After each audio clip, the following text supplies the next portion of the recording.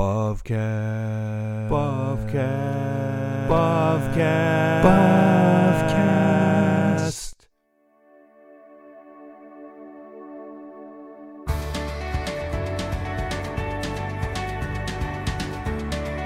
This is the Bovcast, a podcast exploring Reformed theology through the works of Herman Bavinck. Welcome to Bovcast. This is episode 19. I am Andrew Smith. And I'm Caleb Castro. So we're continuing our discussion on chapter 4 of the Wonderful Works of God. We're actually going to finish it today. We're only doing 2 episodes on this chapter. As we mentioned before, we're picking up the pace a little bit as we work through this book. So we finish it in less than 5 years. But we will finish the race. Because, I mean, we might not even be alive in 5 years. We could get raptured. I wish we'd all been raptured. If you haven't seen Thief in the Night, it's totally worth a night. Grab a, keg of beer and have at it. You know, I've never seen Thief in the Night, but I grew up in the age of Left Behind, and we had in our house, we had all those books. We had the audio books. We had every attempt at a movie adaptation. Like, that was a big deal. It wasn't until I was in my 20s where I was like, oh, there's other ways to understand the end times, although that's a whole other can of worms for a very long episode or series of episodes. The downside, though, of Left Behind, as great as it is to watch Kirk Cameron, in his hair, the whole thing is that, there's no songs. And I kind of wonder, if there would ever be a place for a Left Behind musical. Oh, boy. Oh, yes. Can they get Nick Cage in that one, too? I mean, it's just such a strange thing. Like, they made a Left Behind movie with Nicolas Cage. Yeah. You know what? I've seen that maybe. I think I've seen it once, and I've watched a certain clip of it that involves an individual waving a gun around, if you know the scene, in the plane. Yeah. And I just, I still can't get over that movie exists. I loved that movie, not because it's good, not because I in any way agree with the theology, but it's just one of the most unintentionally hilarious movies I've ever seen. I was just rolling laughing the whole time. I don't know if I've ever laughed that hard at a movie. Oh, I had the exact opposite reaction with it. And usually I laugh at everything, but that just actually physically hurt my body. I mean, it was just weird. Oh, wow. Anyways. So Bavinck. Or something, anything but that. Going back then to the flood, curse and blessing. So, I mean, yeah, God goes and he shows forth his judgment to all the wicked people of the world and spares Noah. And in this way, we get another example of how God is long-suffering. He's patient with mankind and he's merciful. I mean, it has been hundreds of years since the exile from the garden, and God still hadn't destroyed mankind, but he spares mankind even from total destruction when the world reached, practically the lowest point that it could. So then looking on from the flood, you see, again, this build out of culture, of society, but all of humanity stays in one place until we get to the Tower of Babel. We have the issue of all of mankind in one place, again, accumulating their own power, their own strength, with that, their own wickedness.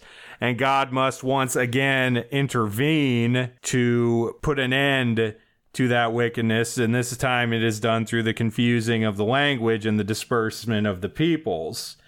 Now, you might remember a few weeks ago, we did a BovBite on Bavinck's views on racism in America, and this was one of the issues that came up. The scattering of peoples and confusing of languages is reflective of the decline, because with that scattering, there is a deviating, a walking away, a leaving behind of the worship of the true God, as we saw before already with the line of Cain. And with that, I mean, it's a tragic thing that this occurred in Genesis 11, because it's like we just said, I mean, man is really supposed to be unified by virtue of sharing the Imago Dei, all being made in the image of God as a single community to worship God. But here at the Tower of Babel, you actually get the first of one of many times that Scripture brings about the theme of the nations organizing, conspiring against God. Bavinck notes that mankind had basically thrown itself into culture. You have this this conspiracy against God by man. You know, God had given a commission to man in the garden to be fruitful and multiply.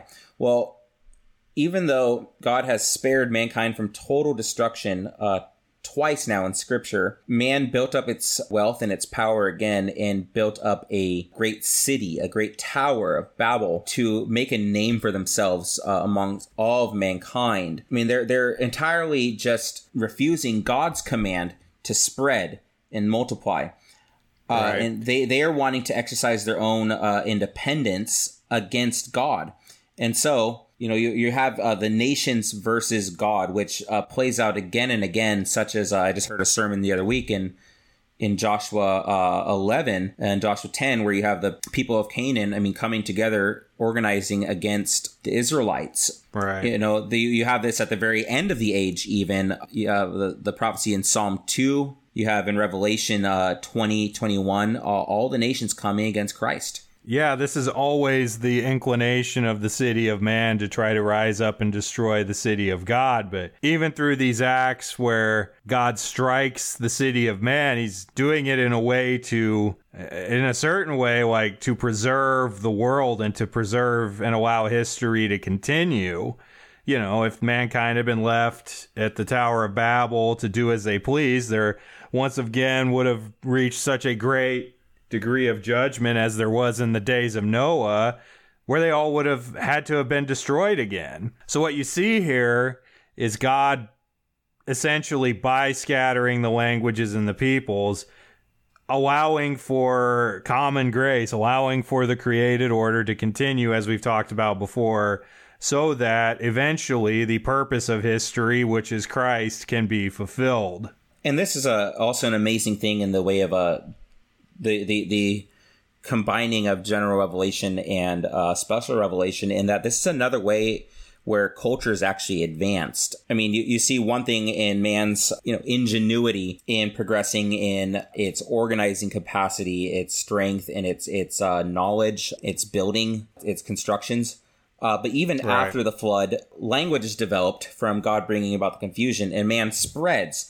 And I mean, like, when you think about this, we now have multiple languages all over the world. How much have we benefited from having various languages?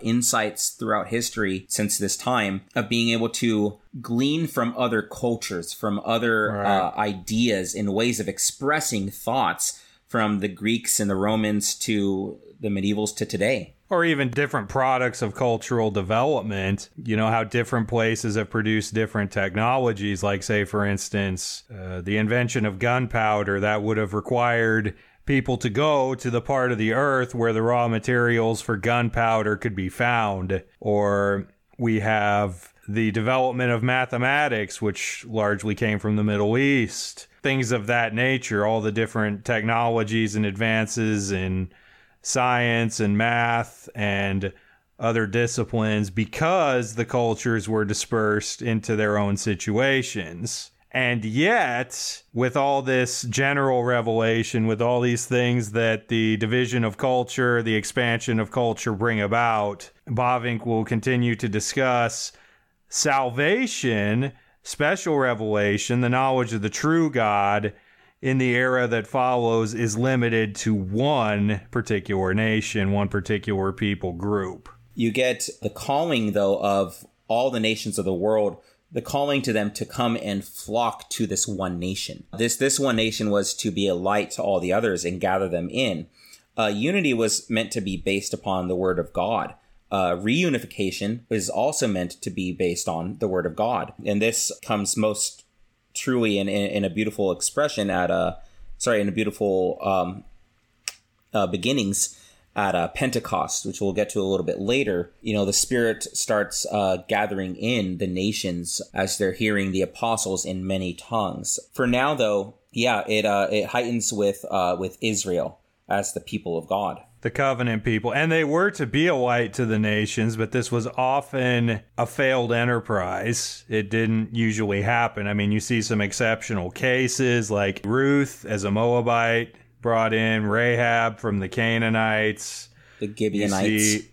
The Gibeonites. You see occasionally small pockets of people who come from the nations to the people of God. But in general, special revelation is limited to this particular nation, this particular people. Yeah, and it doesn't make it perfect. They often expressed a sense of ethnic superiority, a sense of nationalism, and even a hatred for Gentiles and pagans by the time you get into the New Testament. Well, and this suits to point out the inadequacy of that system. I mean, this is the time of types and shadows. It points us to the need for something better. This economy of types and shadows, this situation of theocracy, that all isn't going to accomplish God's purposes in this earth. It wasn't designed to. There's something better that needs to come. So in this period, does he go and just totally neglect the pagans and the Gentiles? I know you'd already mentioned Ruth. We talked about the Gibeonites. There's other examples. Jonah going to preach to Nineveh. This is one of the more ironic examples. You have the Assyrian officials, Assyrian kings coming to seek the counsel of the prophets of Israel, even as Israel is by and large an apostate nation. And at that time, when you say apostate, I mean, they had, the general revelation, but they also had the word and the law, and they had the statutes. It's heightened their judgment, if you will, in the sense that they knew. What about the rest of the world, though? What about the Gentiles? Did the Gentiles have the word of God as in the special revelation? Well, by and large, they did not. They should have. I mean, all of the peoples that descended from Noah should have had that passed on to them, but there was loss, there was corruption. You can still see, for instance, in the various world religions that proceeded from it, that they might maintain shades of that truth, but by and large, it was lost and corrupted. Right. There was still kind of a sense of of deity somewhere, sense of divinity in the world. There was ritual practices, again, sacrifices and offerings and so on and so forth. Even similar stories of events of the past, how many different ancient flood narratives are there? There's many, but they're corrupted. They're far different from the ones that you get in the Bible as far as what's going on and why. And so mostly they would come then to worship creation. We get back to that motif we've said many times in previous episodes of Romans 1. Bavinck makes the point towards the end of page 36 that God had in the past suffered the heathen to walk in their own ways, but he didn't leave them without a witness. He did good to them. He gave rain from heaven. He gave seasons for harvest, and he provided food and gladness. He caused the sun to shine on both the evil and the good, and the rain upon the just and the unjust. His revelation was displayed in a general manner in creation and worked out through history, as we've been saying. It's just that creation became what was worshipped. Right. It wasn't as though God did some great injustice by severing them from special revelation. The fact is they were idolaters. They rejected their God. They worshipped creation rather than creator. And Bavinck points out an allusion to Romans 2 that the heathen nations received no law like the people of Israel did. And in a concrete sense, they therefore have no law. They nevertheless show by sometimes doing what is commanded by the law, that in their moral nature they are a law to themselves and have the law written in their hearts. What does Bavinck mean at this point? And really, for that matter, what does Paul mean that the Gentiles were a law unto themselves? I mean, when we think about it, we all have an innate sense of moral law. It's not, 100% the same. It's not like people who have never heard the Ten Commandments can just rattle them off, but everyone has an innate sense of morality. Everyone has a conscience. Everyone knows that it's wrong to steal. It's wrong to kill. It's wrong to lie. It's wrong to commit adultery. Now, they might suppress those truths in unrighteousness, as we keep coming back to over and over again. But we see at least this basic moral law written on the hearts of men working out in all different societies throughout history, even those that are far removed from special revelation. So this is one of the issues then with, say, relativism, right? where you've had times more towards the beginning of the last decade, a lot of people saying, well, that's your truth and this is my truth, or this matters or that doesn't matter, but when it comes down to it, we each know when we've been wronged. We know that it's a problem. It's ethically wrong if someone comes up and punches me in the face, as much as they might often like to. It's wrong ethically to steal. It's just, not every worldview is correct. Everybody is a relativist until, say, for instance, somebody cleans out your bank account and then suddenly you're very much an absolutist. That's my money and I want it back. It's my money and I need it now. 877 cash? No. 877 cash? No. Don't call that number, probably. It's not our hotline. This is not a product endorsement. So, what you said a second ago then, you were talking about how in some ways the Gentiles, those who weren't Israel, even in the Old Testament period, had some kind of sense of religion, right? There was still some kind of worship that they sought to do. They felt that they had to do. And now we're saying that Gentiles have a sense of ethic or a sense of morality, conscience. Yeah. So what gives here? Well, we talked about this before, the sensus divinitatis. Even the Gentiles, they all practiced some kind of religion. They all wanted to worship something. They just were not worshiping the God who is and the God who lives. Yeah, and Bavinck points to John chapter 1 here in the prologue. The life and the light of men was in the Word, and that Word was in the world. There was, though, a rejection of the Creator by the created.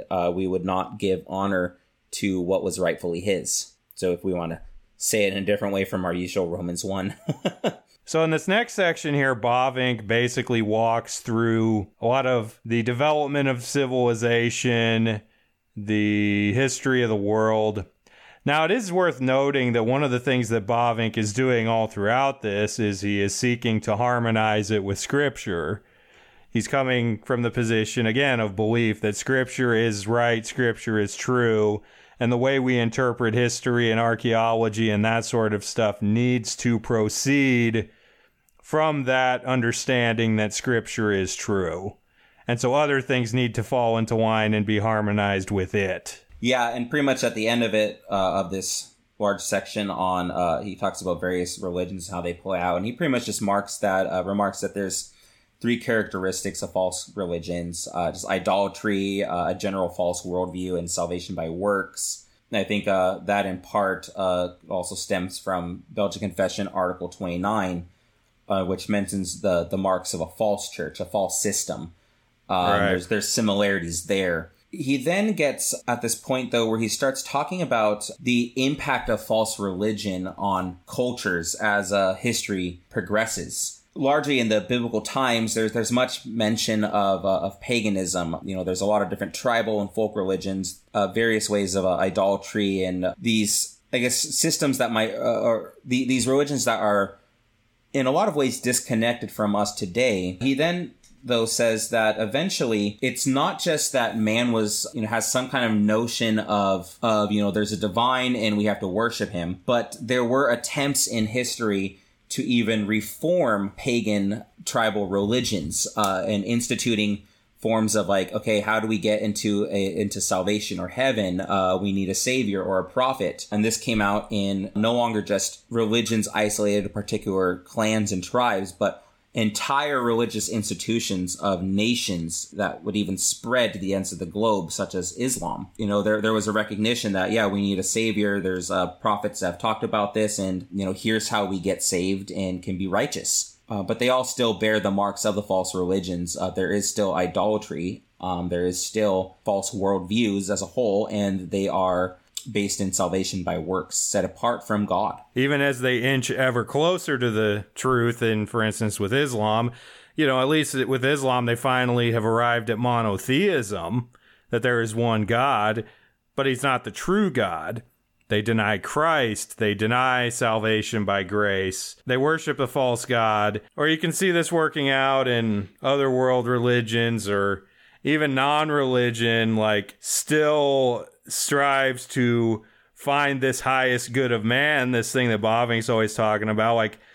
We talked earlier about this struggle between the oppressors and the oppressed, and people are, with religious intensity and fervor and passion, trying to change the course of history and trying to bring out what is, in their view, a more just society. It's futile because it's only seeking the ends of this world, but it is functionally a religion. The false religions all very much benefit from these things of general revelation. You know, they don't acknowledge or recognize the light, but they still benefit from how he's orchestrating all things in creation and in life. His notions of truth and falsehood, injustice and injustice, beauty and ugliness, referring to bobbing up the end of page 43 here, the relationships between marriage and family and community and state, you know, all these things have their place in general revelation and God's overall plan of history, even now. This is in a way tied up then with the common grace, where God is still preserving life on earth. He's still preserving man despite our wickedness. And he's bit by bit calling his elect people in building his church body. He's expanding and advancing the kingdom that he rules forever. And in this way, through general revelation and in relationship with working with special revelation, the consummation of all things will be brought.